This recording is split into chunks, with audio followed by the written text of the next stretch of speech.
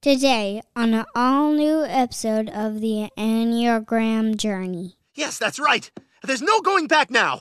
I'm going to talk to Tyler. I'm going to make friends. I'm going to be a normal boy. Yes, you are. You're finally going to be just like everybody else.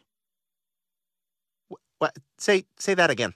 You're finally going to be just like everybody else. But I don't want to be like everybody else. What do you mean? I don't want to be like them, like any other zero in this miserable town, like my family. I won't do it. I don't want to be like any other person. I want to remain what I've always been, superior, brilliant, special. Oh, God, what was I thinking? I'm never going to lift the veil, ever. Nobody will ever know the real me. My accent's back, by the way. It was a very dramatic moment. If you say so. Stay with me, oh, let's just breathe. Who's this guy? Bad. Hi, all. Why are you here, Todd? Okay, let's get right to it, I guess. My name is Todd Packer, and I am in recovery. I'm working the steps. I'm on step 8 of Alcoholics Anonymous, step 9 of Narcotics Anonymous. I'm here to make amends. I've been hard to deal with over the past years. Kind of a jerk. I know it. I don't need you to accept my apology, but I'd love it if you did. Packer, we accept. Wait. Actually, they have a specific way I need to do this, and I have to go through examples of stuff. Okay, where to begin? Hey. Forgiveness is more than saying sorry.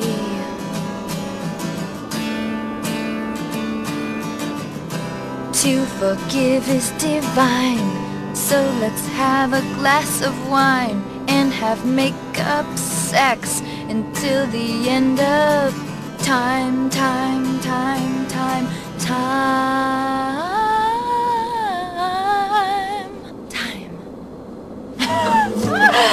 So, what'd you think? I mean, my God. Welcome to the Enneagram Journey, your number one stop for great Enneagram conversation with Enneagram Godmother herself, Suzanne Stabile. My name is Joel, and today is a Q&A episode packed with questions about Enneagram 4s, forgiveness and apologies, the withdrawing stance and getting things done, and a great vulnerable question about a 6 and a 7 dealing with our past. Plug first, and it's a cool one. The Road Back to You has sold 1 million copies. Whoa, yeah, way to go. Everyone here at LTM is just thrilled for Suzanne and for InterVarsity Press, and so we're going to celebrate. October 20th, if you can be here in Dallas that Friday evening, we're going to have a party and record a live podcast at the Ivy Tavern in Dallas off of Lemon. The specific times and more information will be available on the LTM website, so check there. But for now, clear your night, or, clear your weekend for that matter, and come and celebrate with the LTM community and other Enneagram enthusiasts. Friday, October 20th in Dallas. No, unfortunately, this will not be available online. Got to be there in person for this one. So congratulations, Suzanne, and congratulations to the 1 million people who have made the choice to read that book. And now, a congratulations to you, the listener, because now you get to hear this great episode. Thank you as always for listening. Thank you for supporting the podcast and LTM, and we hope to see you soon. We're having a good summer. I hope you are. We're busier than we usually are in summertime, and that's good too. We particularly enjoy doing podcasts that involve a variety of questions and an opportunity to answer some of your questions, because so many of you have the same question. It helps when we can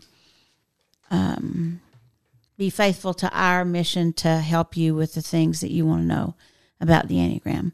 And we're going to get to do some of that today, which is super exciting for both of us. We like it, and it's life-giving for us. I hope it is for you. All right, let's see here. Miss Suzanne, I've been following you for the better part of 3 years. I've read The Road Back to You, listened to you and Ian all the way through the launch. The only thing is I have not taken your course yet. I am struggling between a 1 and a 2. Okay. The best help I can give you with that is this. 2s have self-talk.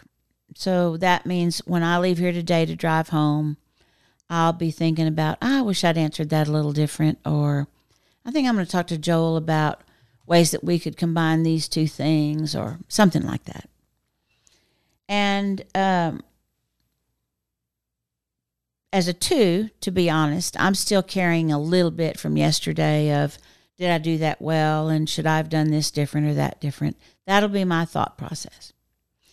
1s have a similar process, but it isn't self-talk and it isn't another person. It is what we call the critic, who is the voice that 1s begin to hear when they're children, and they hear that voice until they die. And the reason we call it the critic is because it never compliments you. You don't ever get an atta girl. It's mean. It feels mean-spirited. It sounds angry. Why'd you do that? You should know better than that. Why can't you figure out the difference between 1s and 2s? Yours might sound like that. And so that feeling that you get from the critic creates shame if you're a 2, and I don't have a critic. Self-talk creates shame for me. The critic for you as a 1 creates lots of anger that you don't know how to manage, and you don't know how to fight back. The critic probably means that you have trouble sleeping, that you feel exhausted from comparison because you compare yourself to other people all the time. And if you're a 1, you probably try to find people who aren't doing things perfectly so you can, for yourself, say to the critic, see, they don't get it right every time either. That's what levels the playing field for you. When you move toward other people, if you're a 1, it's because you want to correct something, usually. If you're a 2, it's always relational, and it's because you want to be helpful. You have anything to add to that? I don't have anything to add. I have a question to add on. I have a scenario with a lot of I'm going to make it personal now for me. Okay, great. So I'm a 7. Whitney's a 1. We had a good, healthy fight yesterday. We had a fight, and fighting is healthy. And, we probably both could have done better at fighting healthier, whatever that would be called. Dad and I have been fighting for 38 years, and we could still do it better.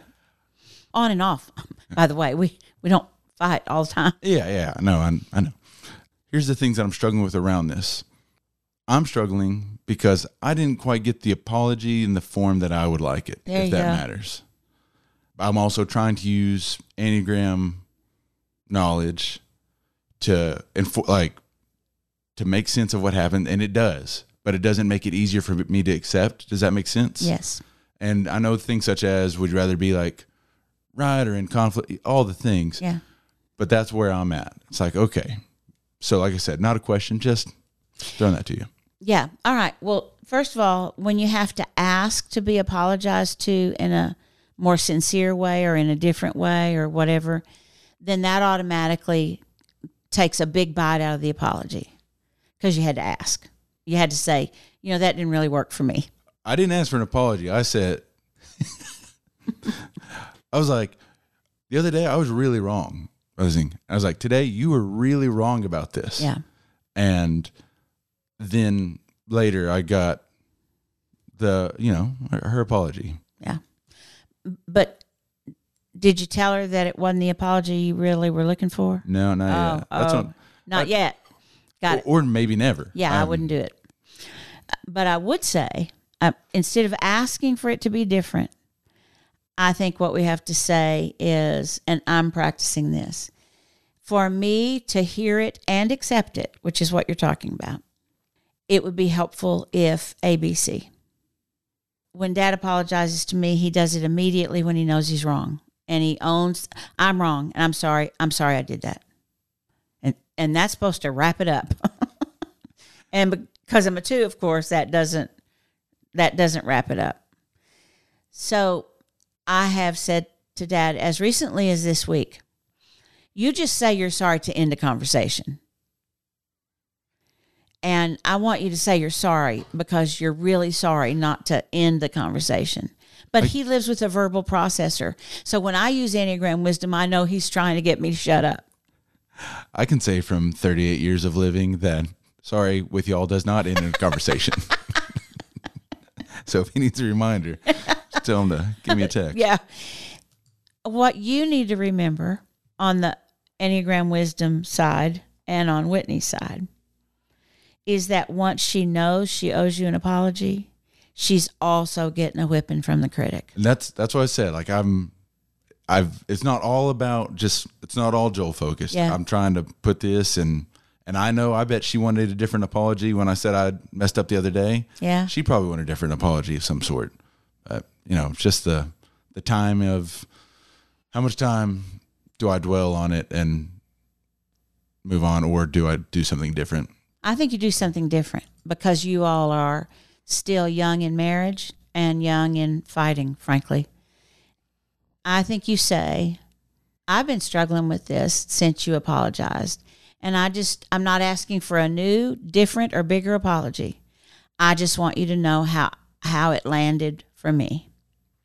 And if this one piece you could do differently, then I would really be grateful in the future. And then you have to decide if you want to say to her, and if there's something you'd like for me to do different and apologizing now would be a great time for you to tell me too. I think when people we love are really, really, really, really wrong, I think you had 4 reallys in there. A verbal apology doesn't work anyway. It's the first step of what comes next or doesn't come next. You know that Dad and I, when y'all were all little, and we still do it sometimes, employed, you don't get to say, I'm sorry, you have to say, will you forgive me? Because that's not as dismissive as I'm sorry. And then it's a mutual situation.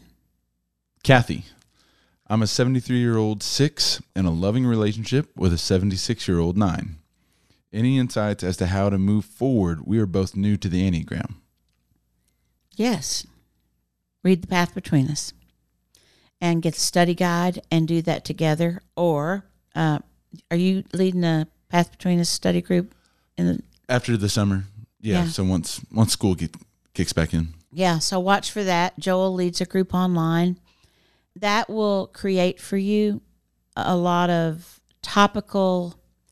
It's like topic sentences in a paragraph. When you read that book together, when you're new to the Enneagram, it'll give you something to think about and talk about, and you do that. And then you'll be reading about other numbers too, and you can talk about that and all the stuff. That's what I would recommend. What about you, Joel? The thing that I love about it, the question, is that they're in their mid to latter 70s. Yep. And so I think that is some big, important piece of context that I think is the most important piece of it. Me too. So me talking or contributing something as a 30-something-year-old. I have, in the last 2 years, decided, I don't think you even know this, I've decided that when I'm hurt or angry or impatient or frustrated, I'm going to keep moving, but I'm going to breathe instead of talk. I'm going to wait a bit before I try to bring up thinking.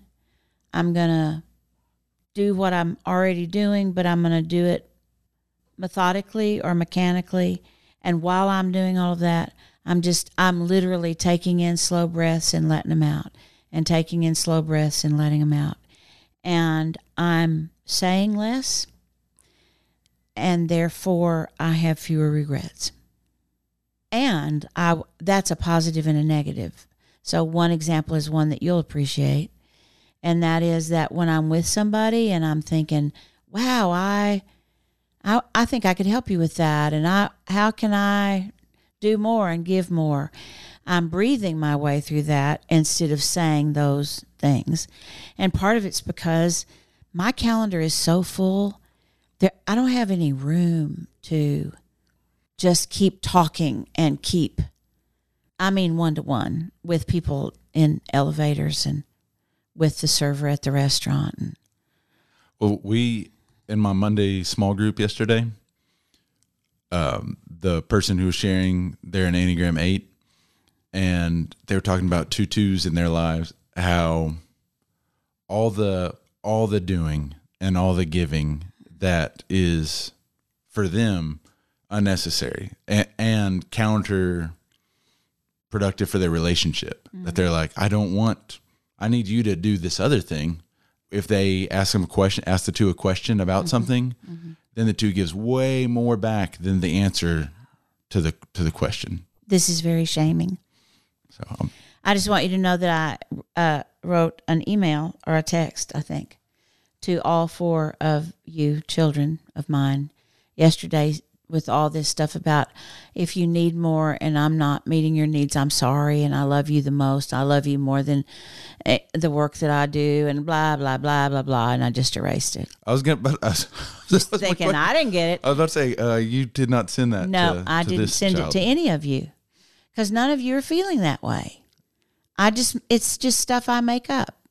Really. Ugh.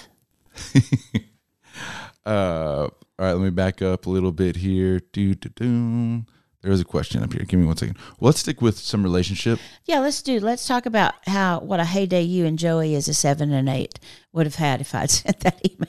So, do you know what she's talking about? I don't know what she's talking about. She's tired. She's just tired. She was on Fox yesterday. She's I think it's really still messing tired. with her. That's right. That's it exactly. But what I'm telling you is, with breathing, I got to that myself. And I don't usually breathe. I just keep doing to manage my feelings. I never write out that email that you write. I think about it. Yeah. And I think about it, but I don't do. The thinking just keeps going. And so I wonder, I'll be curious what, for each Enneagram number, what the slowing down and breathing, what centers of intelligence that affects and changes and at different times.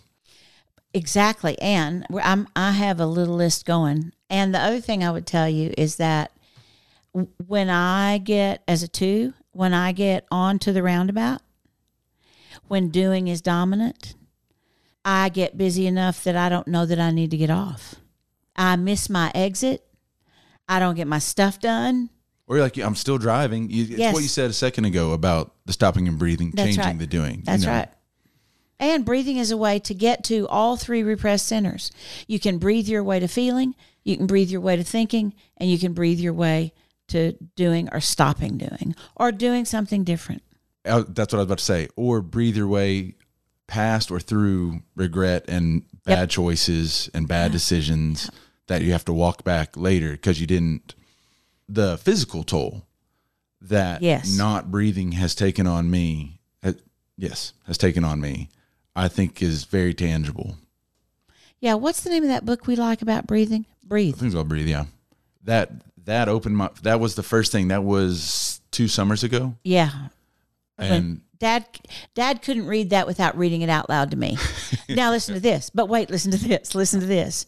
The name of it's a yellow cover for those of you who want to get it, and I'm pretty sure the title is Breathe. That is the title. Yep. And I can find it's fascinating.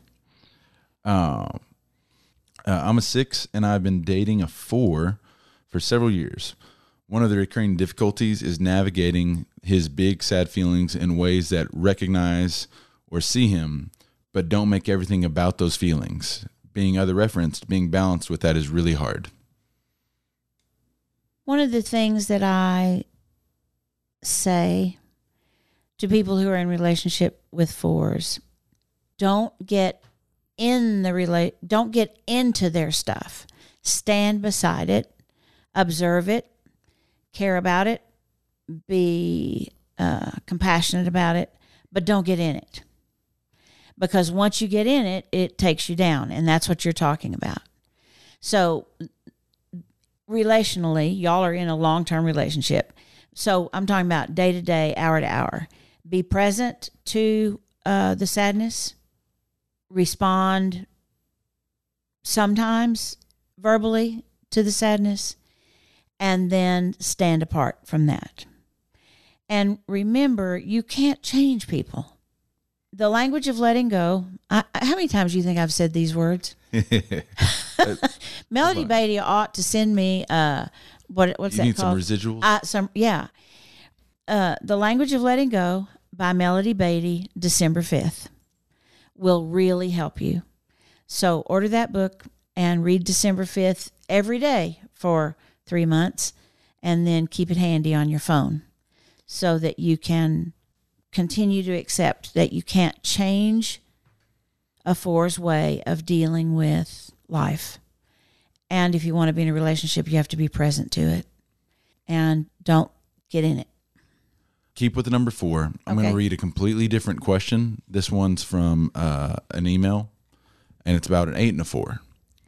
And so after the question, I'd love to hear you talk to that a solution or whatever for the 8 is different than the 6 or the work to do. So, hi there, relationship with a textbook 8, and this person is a 4, textbook 4.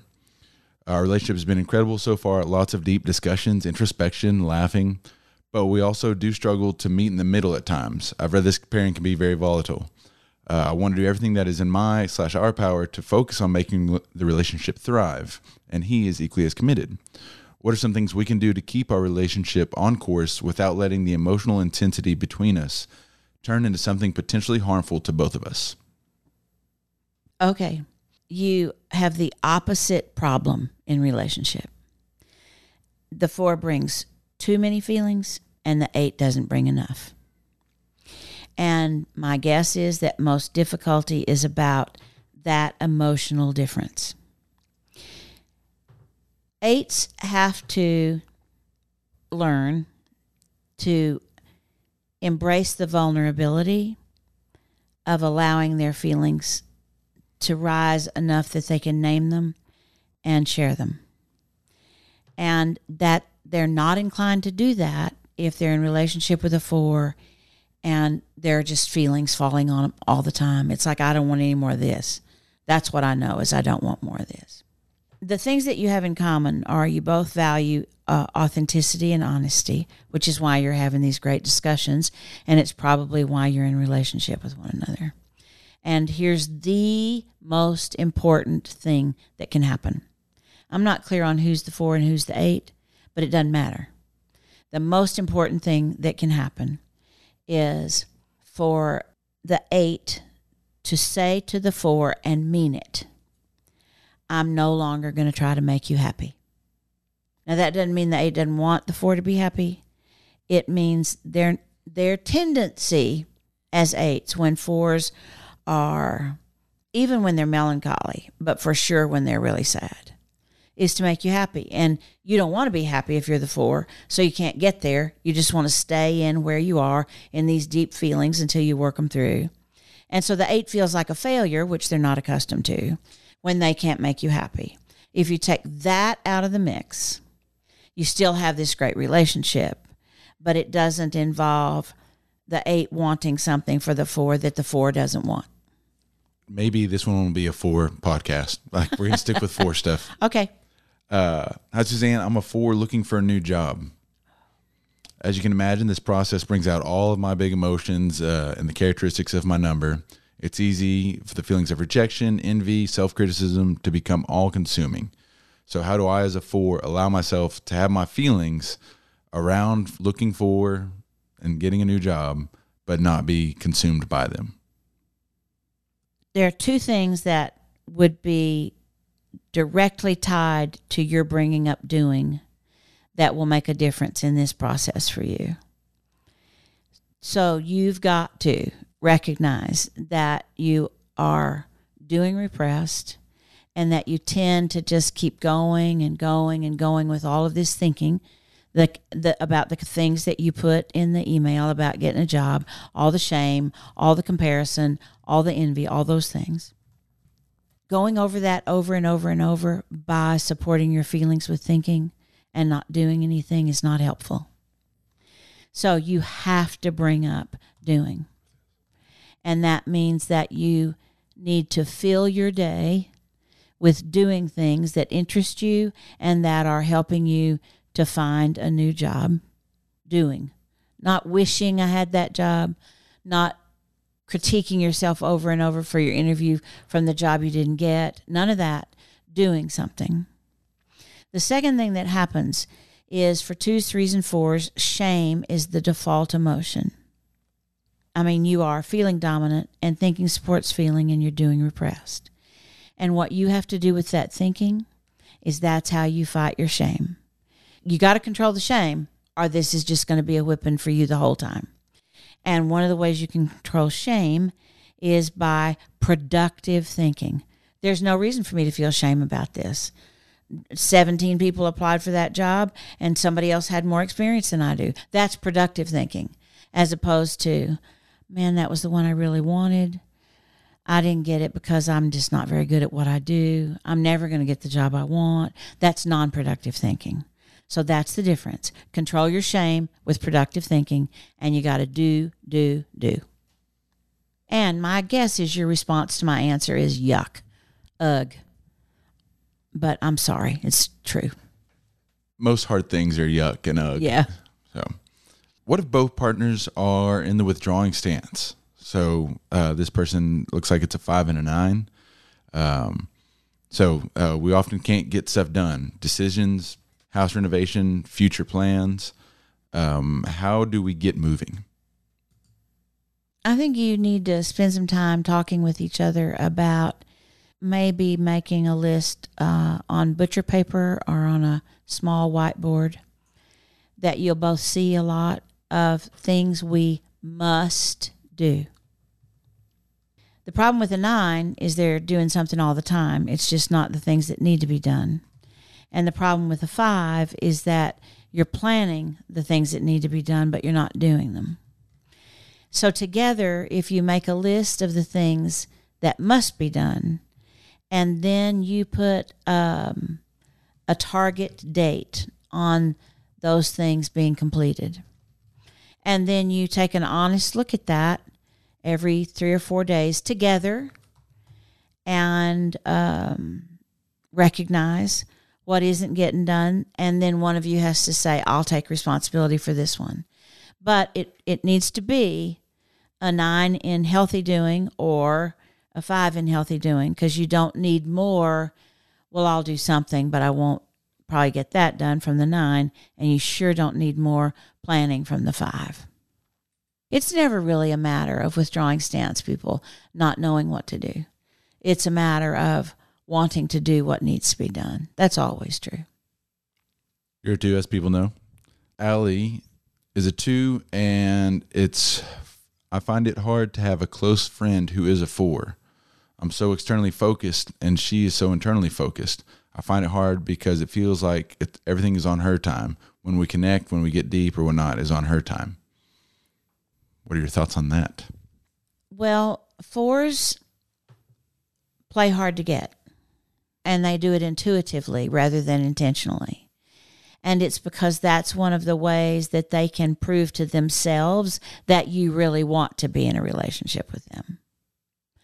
So with that in mind, and that is part of the baseline that you're going to work from, the next reality is that one of the reasons it's hard for you to be in a relationship with a 4 is because you feel your feelings and you feel the 4's feelings.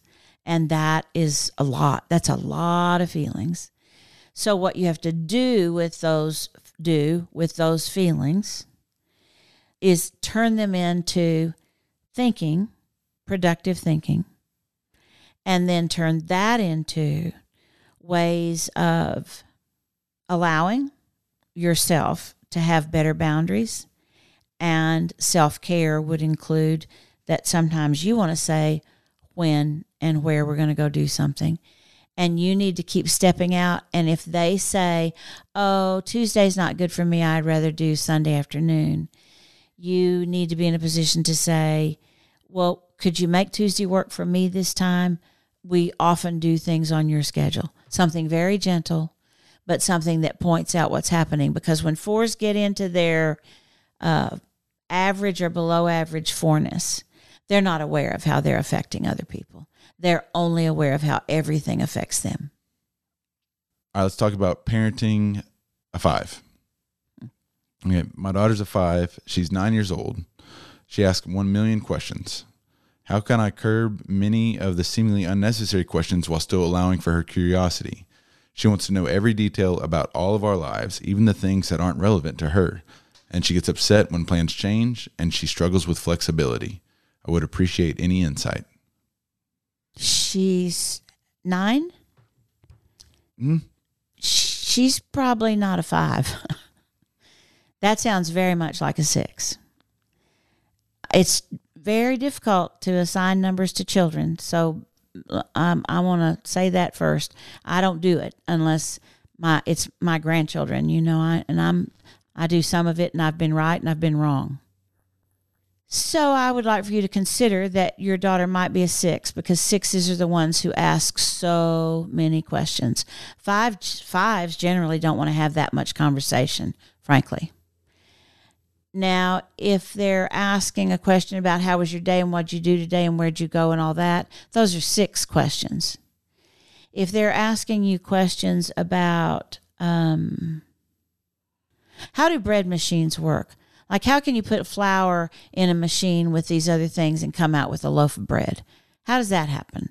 Now, that's a question a 5 would ask about an inanimate object that they're trying to figure out how it works.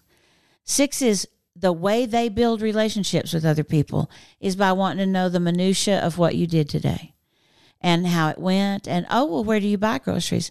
I like to go there too because they display the fruit so beautifully. But I've found that the bakery is better at this. All of that kind of conversation with 6s is relationship building.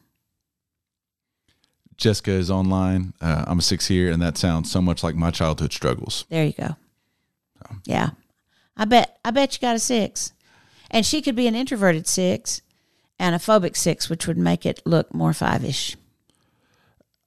I don't know necessarily the numbers of my kids. I've got guesses. We hold it all loosely. Yeah. The question is more important than the kid's Enneagram number. Exactly. So just especially, this is a perfect example. And they asked the right question. Yes. So let's just remove that they said my kid's a 5. Right. And let's remove the age. That doesn't matter. They asked, how can I'm struggling with this. And that's what so many people, the best questions you receive at workshops are, here is the scenario. Uh-huh. How can I adjust myself in the scenario, instead of, here's the scenario. How can I get my daughter to pump the brakes on the damn questions? Yep. So glad you brought me back to that. Here's the thing you can do with a 9-year-old, and you could, I almost said should, start doing that now. And one of the things you can do is say, I have so much to think about today, and I know you have a lot of questions about that. Would you sit there for just a minute and think about the 3 most important questions you have, and I'll answer those 3. But I don't have time to answer more than that. That way you're not being dismissive, you're not saying her questions are not important, and you're giving her a little time instead of a lot of time. I've joked about this in the past. And the joke has been, that Google co-parents with me. So we have, for different reasons, in most of the rooms of the house, we have the little Google Minis that just tucked away in a corner. It's nice. It plays music throughout the house. It does all that stuff. But also they forget about it sometimes. But, kid will, especially when you're in the middle of making dinner and talking to Whitney, hearing about Whitney's day and doing these things, and in comes a kid and is like, how do you spell this? Ask Google. Ask Google. Google, right. How do you spell this? Or that's what Dad does with me.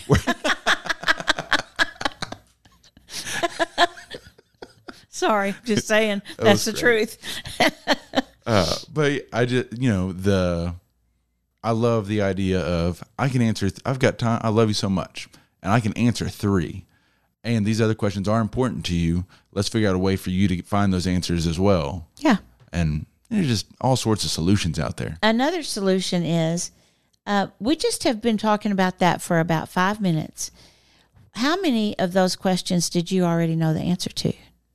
And then here's what you start teaching. And it won't matter what number she is, but here's what you start teaching. I trust you. And I trust how you think. And I wonder if you're checking the answers that you have in your head with me, or if you're really asking me a question about something that you don't know. Let's not assume that the kid's a 6. Right. That's a good. But let's pretend that the kid's a 6. Yep. That hearing adult 6s talk about the inner committee and using people as adults, as soundboards, essentially. Exactly. Of just, hey, asking a question, but I really am looking for confirmation of the thing I already believe. Yep. Then how do you parent that as a child? I mean, I'm sorry. Yes, in a child.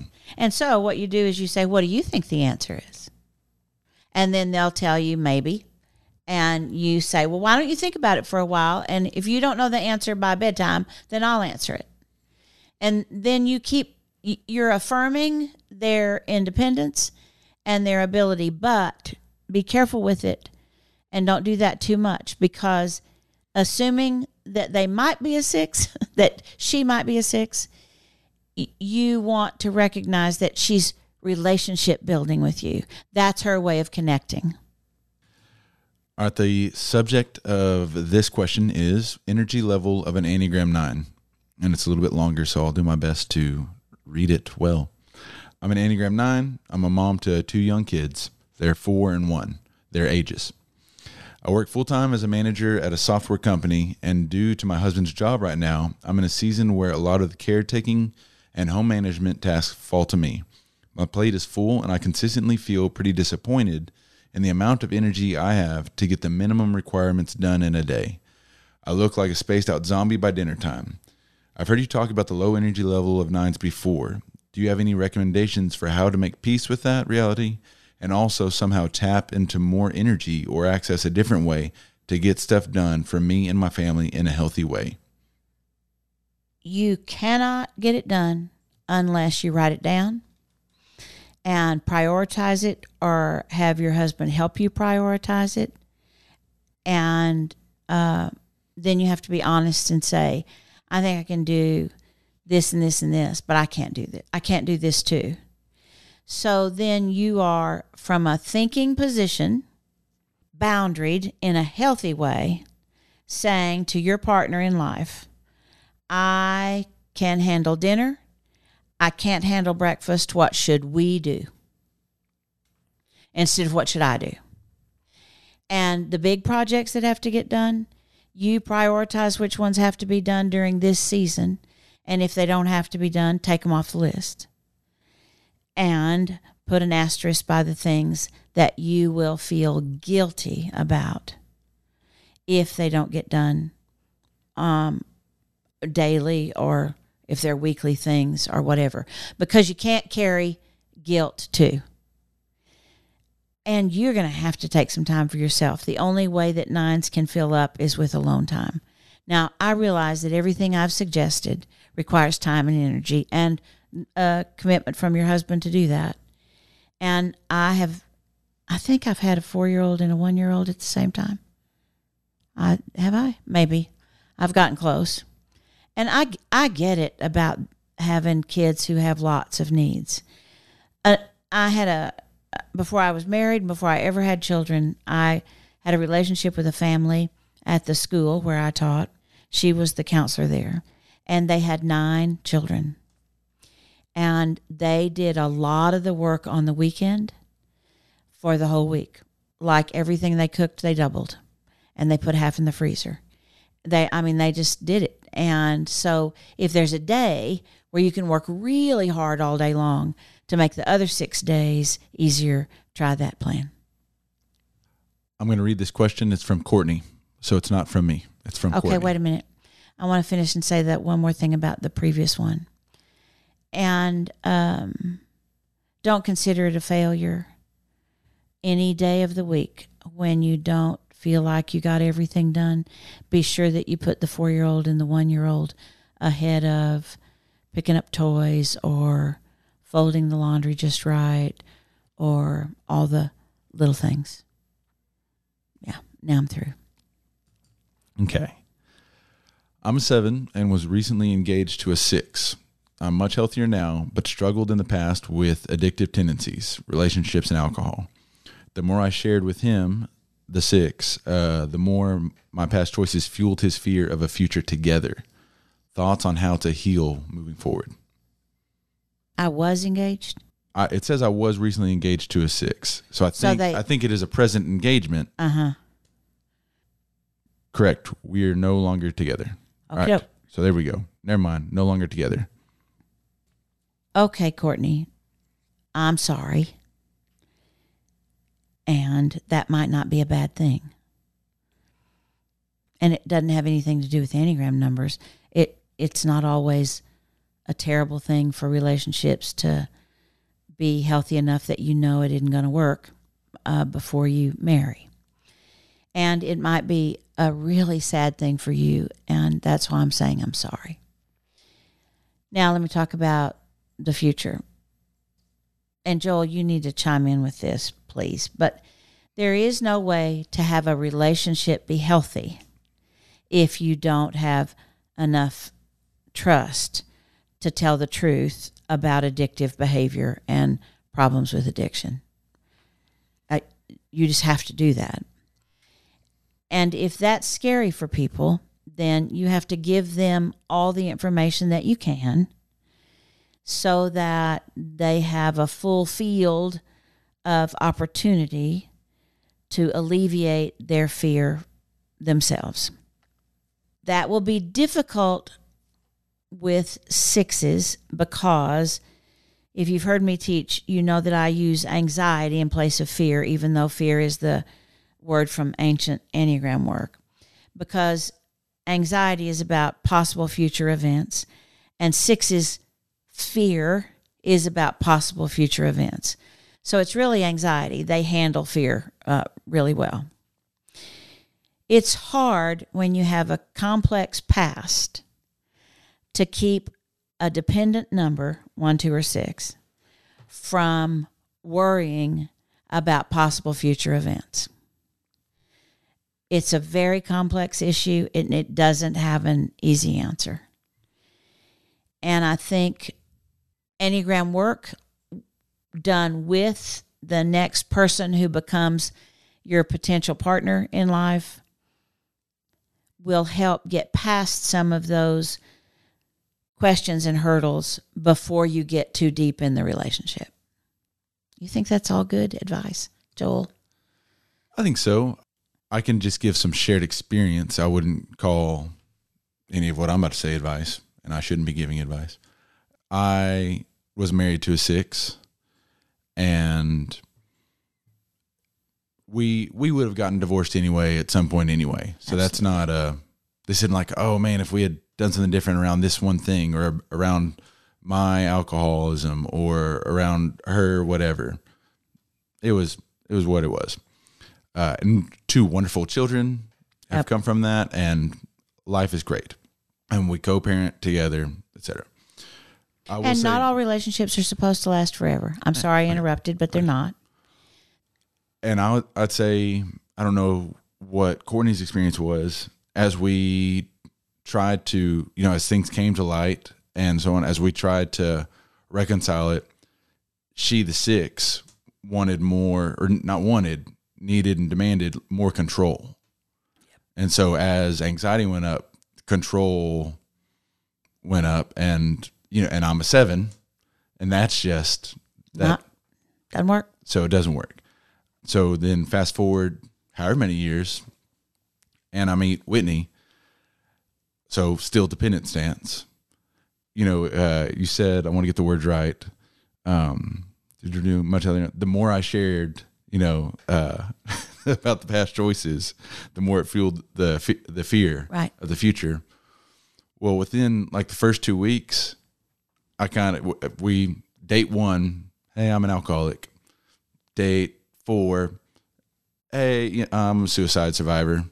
Date 8, I've been to prison.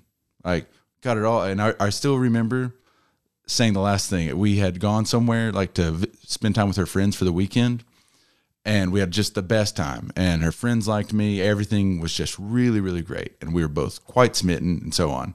And I remember we're driving back to Dallas. It was probably like an hour and a half drive, and we're both just so giddy and happy. And I was like, listen, I'm so sorry I have to do this. I've got one last, I don't remember which one it was. Yeah. One last skeleton that's got to come out of the closet. And I swear, you've been so great so far through these others. Yeah. And this is that. And then it goes back to the 4 mantras, I think. Yep. So if there was any advice, it'd be that. It's not my advice. It's a repeating of showing up, paying attention, telling the truth, and then not being attached to the results. And I think if Whitney had said, if I had done those first 3, and then Whitney had been like, this has been great, you've got a little bit too much for me and whatever, then if I had let that shame me or affect my future going forward, then I dropped the ball on number 4, being attached to the results. That's right. I think you're very brave. I would just say that. I think you're very brave, and I think you intuitively did the right things. And I think you're going to end up in a relationship with somebody who loves you like Whitney loves Joel. And let me just say this. Everybody has stuff. Everybody has stuff. Not everybody tells it. And if you don't, then 5, 6, 7. They say year 7 is a hard year for marriages. It's because that's when all the stuff starts to show up that you didn't tell and that you didn't share. And I don't know anybody who's not addicted to something. I don't know anybody who's not addicted to something. It's just that some things are called out in public ways that the public has attached shame to. And addiction is one of them. I would rather be in a relationship with somebody who's either done a lot of work or somebody who's done 12-step work. People that I teach who are sober and who have done the program to get sober are so smart and so teachable and so relatable. It's quite something. And I'm guessing, Courtney, that's you, and that it was just the fear of the thing, not the fear of you in relationship to the thing, that cost you the relationship. We've said it before on a podcast or somewhere, just the blessing that people who have an obvious addiction, how that is such a blessing. That's right. Versus the people that don't have the big taboo addictions, the struggle that they have. Well, I will say this, for anyone who hasn't read it, to read Breathing Underwater by Richard Rohr. Amen. Shopping is an addiction that is supported with credit limits that people can't handle, and that gets results because other people say, oh, I love your new dress. I love your new haircut. I love your new handbag. I love your new stuff. There's a lot of affirmation for some addiction. Eating disorders, there's affirmation on one side from our culture and shame on the other. Oh, that's what I was going to say. Oh, good. Thank you so much. You're welcome. It was just about, it is a shame that society, this is a small tangent. Society dictates what addictions are okay right now. So, AA, the way that started, it wasn't okay to be an alcoholic. Right. That's why it had to be anonymous. That's all these things. Now it's not a good thing to be an alcoholic, but it's not there's not as much shame tied to that. But now there's new things that are tied, that shame is tied to. And that society is like, it's okay to be an alcoholic now. Yeah. And it's around us everywhere, but it's not okay to be a sex addict. That's right. And I had an occasion years ago, within the last 10 years, to try to find Gamblers Anonymous for people who are struggling with gambling. Man, they're hidden. There aren't know 2 on this side of the DFW Metroplex. Right, which is crazy. It's interesting to me that it happens in the 1950s, 60s, 70s in back rooms. And now I was watching something on TV the other day, and if I wanted to bet on who was going to win, I could do it with my phone. Mm-hmm. It's like, really? Yeah, not in Texas, unfortunately. Unfortunately, depending on how you look at it. I saw an interview or a replay of an interview with Dave Chappelle recently. And people don't, LTM does not endorse nor oppose Dave Right. Chappelle. Like Right. This is me just talking about this interview. But I thought it was so interesting. He talked about minorities and dark colored people were addicted to crack. Yep. And that was it was a crack that was just, it was terrible. It was awful. Those crackheads, blah, blah, blah, blah, blah. And now that it's in the white community with opioids Right. and with pills, that it's different, that there's a lot more compassion and understanding, and we've got to come up with solutions and it was just so, I think context is just so important when we're talking about these things as well. It's very important. And I think almost everything supports addiction of one kind or another. That's not true. I think there are many, many, many cultural things in our culture in the West and in a metroplex like the Dallas-Fort Worth metroplex that support certain addictions. Doing some 12-step work on any level about anything makes everything else in your spiritual life easier to do. It's just another tool That's right. that makes that works with everything else. Absolutely. So even if you're not struggling, if you don't think you're struggling, if you still want to crack a blue book and just add that tool, it's a great tool to add. I agree with that. And I'm codependent. And I have all the gifts for that as a 2. And if you're a 2, you do too. And it can feel so, some of our addictions can feel so great. Codependency can feel like Jesus.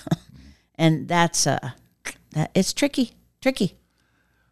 Well, we are up against it time-wise. Thank you all who joined us on good-sized group that joined us here. And we're actually just going to kind of reset in a moment, and we're going to be live on the table recording an episode of the Enneagram Journey podcast titled Going Back to School or something along those lines with Joey and Billy Shuey. I heard the door just open there. So we're going to be over there. If you have not joined the table, I think it's a great price point for everything that's on there. And you can cancel it immediately if you don't like it. But you will. But a lot of great stuff, and we're going to be over there in 5, 6, 7 minutes for an episode of the Enneagram Journey podcast. I got to say one more thing, and that is that I'm in recovery. I'm not just a codependent hanging out here trying to make codependent choices. And 12 steps are the way that I found my way.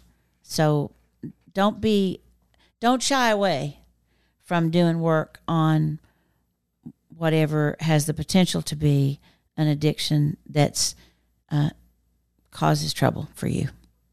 Thanks for being with us. That was a lively Q&A. I had a great time. Thank you. Thank you, guys. Thank you for listening. Here's a preview of the next episode of the Enneagram Journey. Say that again. I think there's a chance that we are all struggling to understand things that often precede our questions. Meaning, I think we're walking around struggling and we don't even know what the questions are. And we're not inclined to ask questions. We're far more inclined to make statements.